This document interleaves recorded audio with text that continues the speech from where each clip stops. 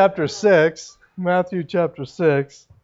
And as we talked about this morning, we've been going through the Sermon on the Mount. This section that we're in, I'm calling true worship. Jesus talks about in chapter 6, verses 1 through 4, he talks about giving alms. And we talked in length about that. Alms is more than just giving money. In fact, money is just a small fraction of our alms. Helping others, giving food, giving of ourselves. All of those things play into it. Then in verses 15 to 17, well, let me say this. We have a business meeting, so it's always hard planning a message knowing that you had Awana stuff and then a business meeting. So my plan is to be done about 9 o'clock. Yeah.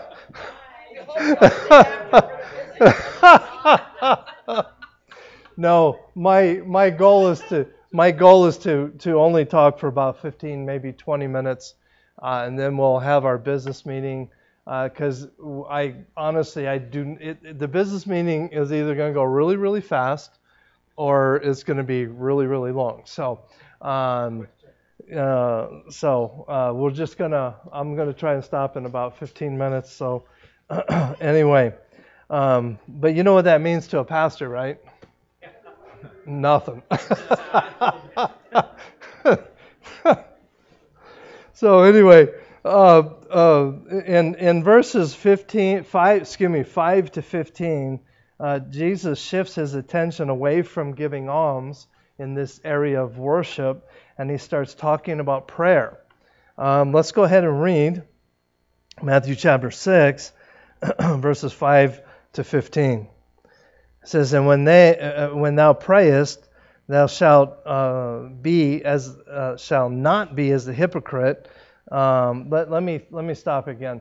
I got a migraine this afternoon, so as you all know, because of my dyslexia, when I have a headache, my reading is even worse. So just bear with me and just follow along. If I miss something, laugh at me, but not too loud, but just bear with me.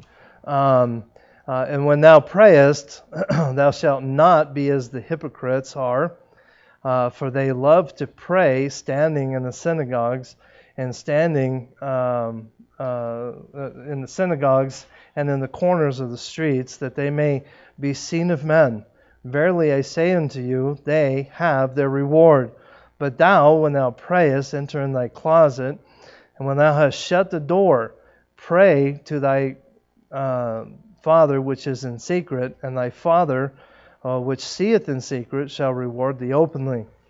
But when ye pray, use not vain repetition as the heathens do, for they think that they shall be heard for their much speaking. Be not ye therefore like unto them, for your Father knoweth what things ye have need of before ye ask. After this manner therefore pray ye, Our Father, which art in heaven, hallowed be thy name. Thy kingdom come, thy will be done, in earth as it is in heaven. Give us this day our daily bread, and forgive us our debts, as we forgive our debtors. And lead us not into temptation, but deliver us from evil. For thine is the kingdom and the power and the glory forever. Amen. For if ye forgive men their trespasses, your heavenly Father will also forgive you. But if ye forgive not men their trespasses, neither will your Father forgive your trespasses. Let's pray. Dear Lord, thank you again for this opportunity to come together and talk about this idea of prayer. We ask that you'd meet with us tonight, that you would help us to know how precious a gift what prayer is for each of us. We are truly blessed and thankful, for it's in Christ's name we pray. Amen. Have you ever stopped to consider the fact that an almighty God wants you to talk to Him? It is.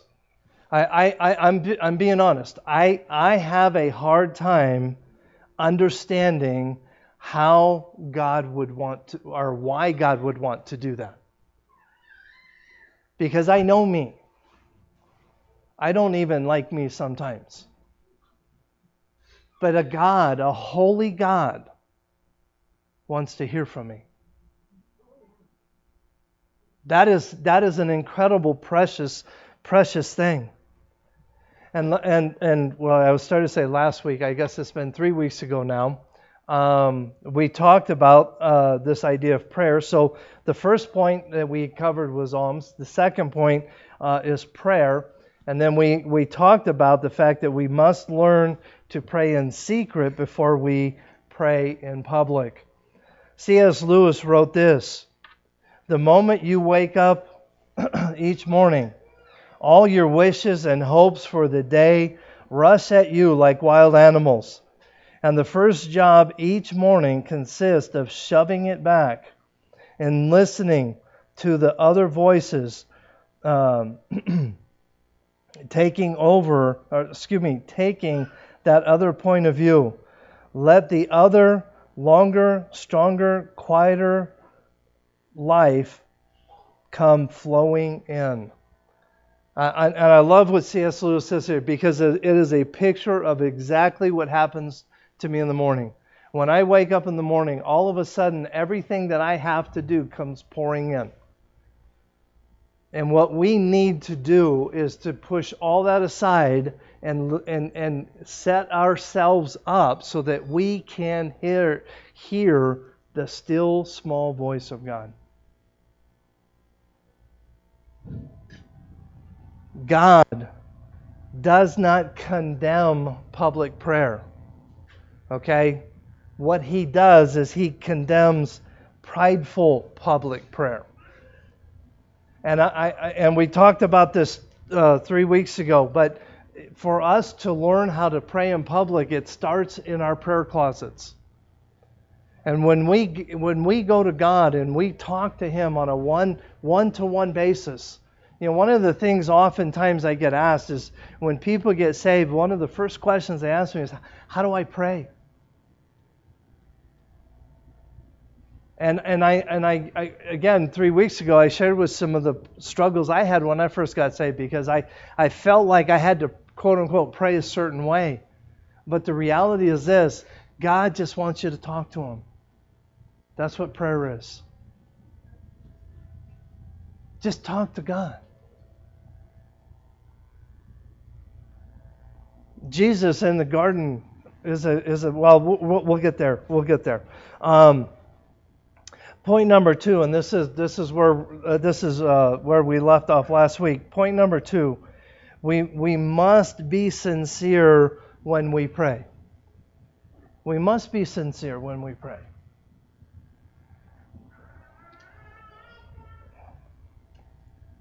Look at verses 7 and 8.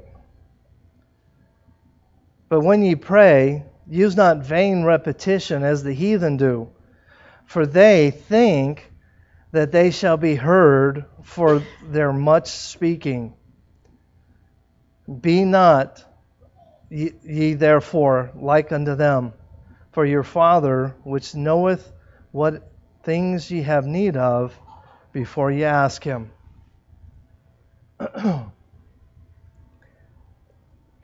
Repeating prayers does not necessarily constitute vain repetition. Think about this for a second. Repeating prayers does not necessarily constitute vain repetition. Now, what is vain repetition? Sean? Repeating something over and over with no thought Okay.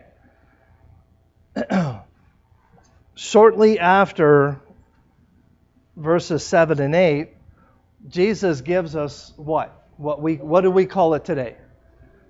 The Lord's Prayer, or the model prayer.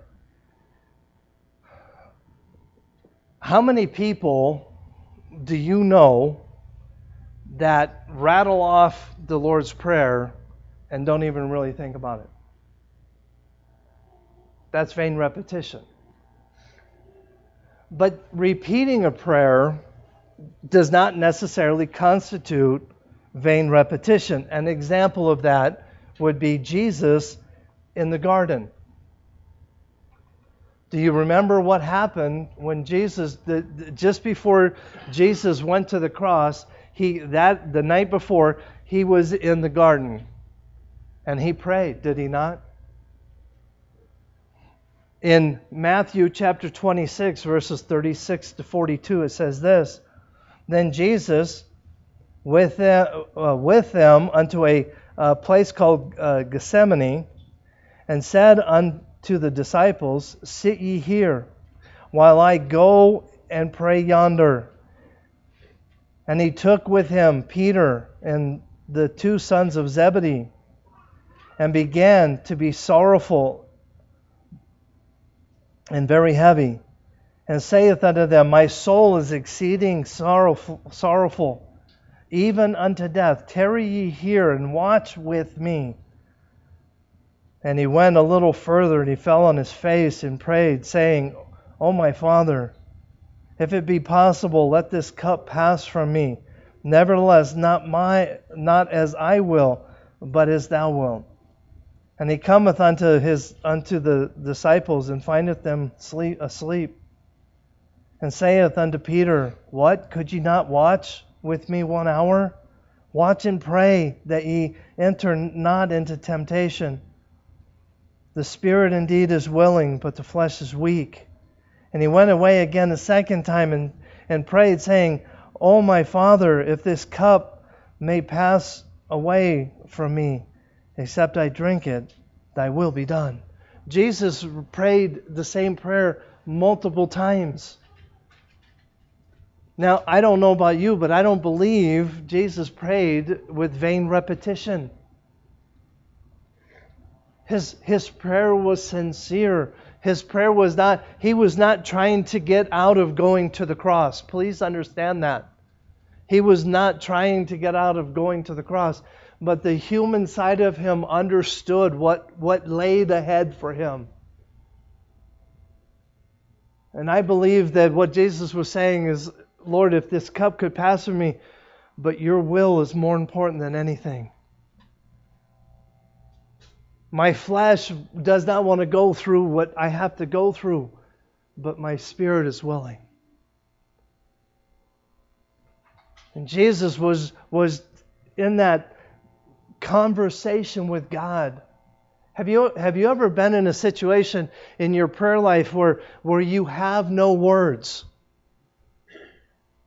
Where you are so broken, you don't even know what to say or even how to say it.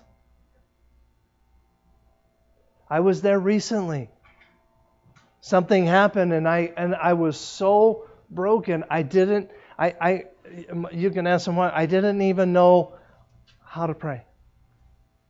I just sat and just poured my heart out to God. Sincere prayer. God is not interested in us memorizing a prayer and repetitively praying it just to be heard. Paul prayed for his thorn in the flesh multiple times to be removed.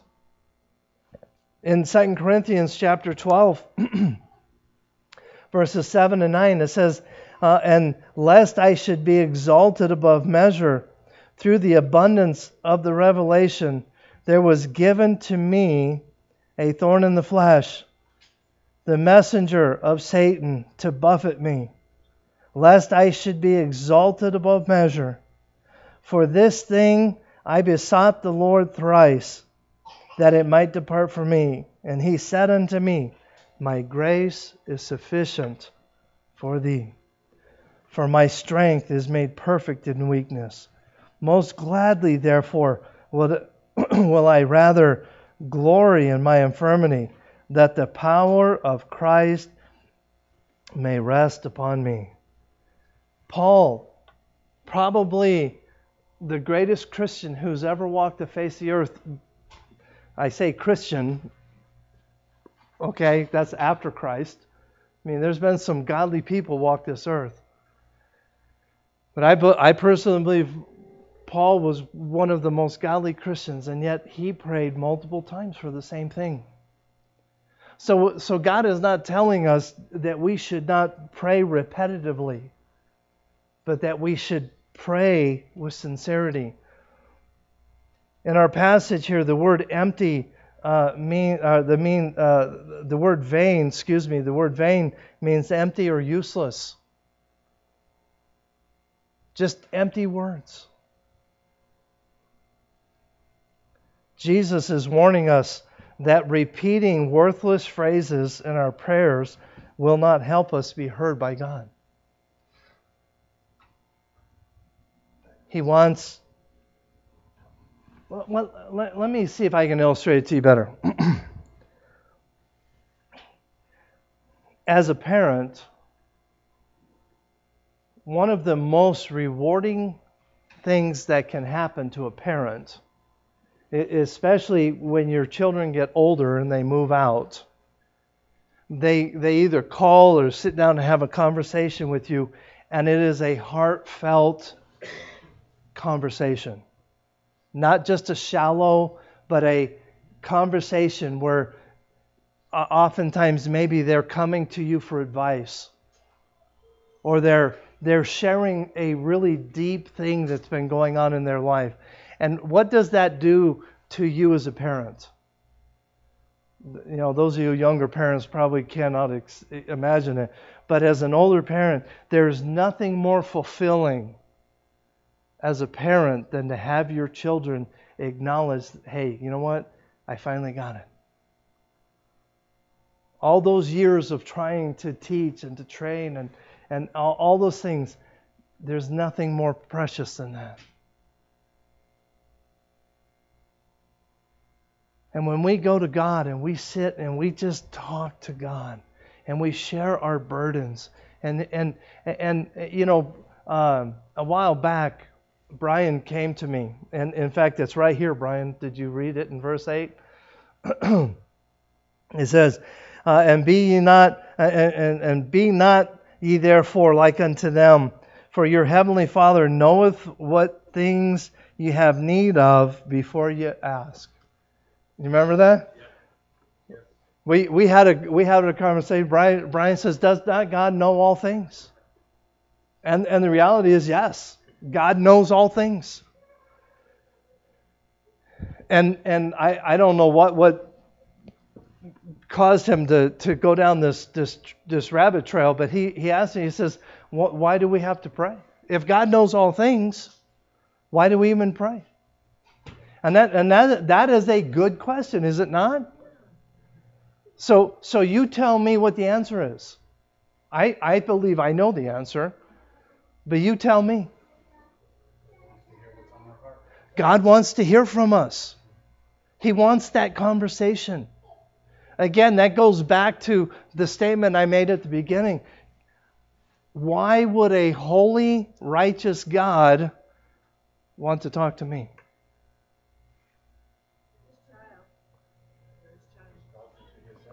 He loves me. And He wants to have that communication, that conversation with me. Now, yes, He knows all things. But isn't it precious to know that when you're hurting down deep inside, you can go to your Heavenly Father and just, for lack of better terms, just dump on Him?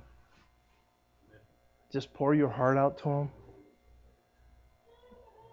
And just have that time with God where you can just say, God, I need you. That's why we pray. So, we pray not because He needs to hear from us, but because we need prayer. That's why we pray. James chapter 5 and verse 16, it says, confess your faults one to another and pray one for another that you may be healed. The effectual, fervent prayers of a righteous man availeth much. The word fervent here means to be impassioned or forceful, heartfelt, wholehearted prayer, fervent prayer. The effectual, fervent prayers. Our prayers need to be sincere, heartfelt, wholehearted. That's the kind of prayer God wants us to pray.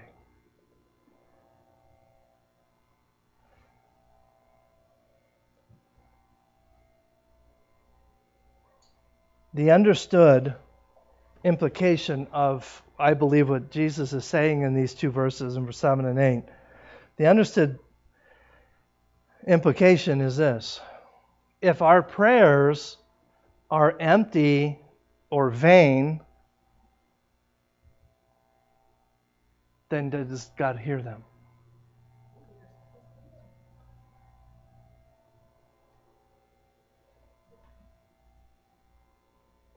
I think He hears all of our prayers, but I don't think it doesn't avail much. It's not going to be answered.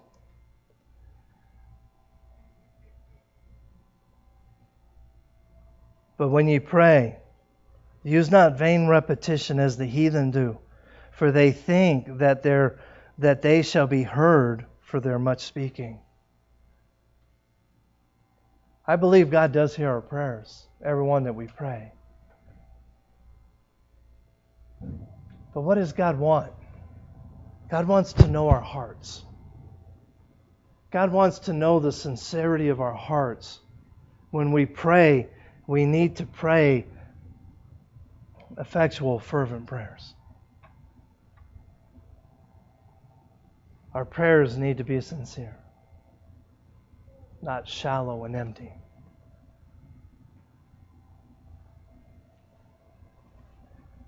How do we pray? Why do we pray? How do we pray? I usually tell people, especially ones that are just saved, just start by just talking to God. Get alone with Him and just talk to Him. Get to know Him. You think, well, that's a one-sided conversation. Well, technically it is, but I tell you what, when I get in my prayer closet, well, I don't have a closet, it's my office at the house.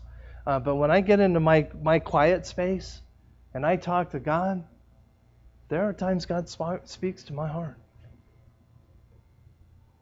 And that communication is important. Because He speaks to us in a still, small voice. And if we allow the clutter and the clamor and the noise of this world to affect our prayer lives, then we will have a hard time hearing from Him. Effectual, fervent prayers. Prayers that are sincere. Let's pray. Dear Lord, thank You for this day. Thank You for Your love and for the work You do in our lives. And Lord, I am so thankful and grateful that You want to hear from me. That to me is still, it is an amazing thing that you would want to hear from me. Help us, dear God, to serve You with our lives. For it's in Christ's name we pray. Amen.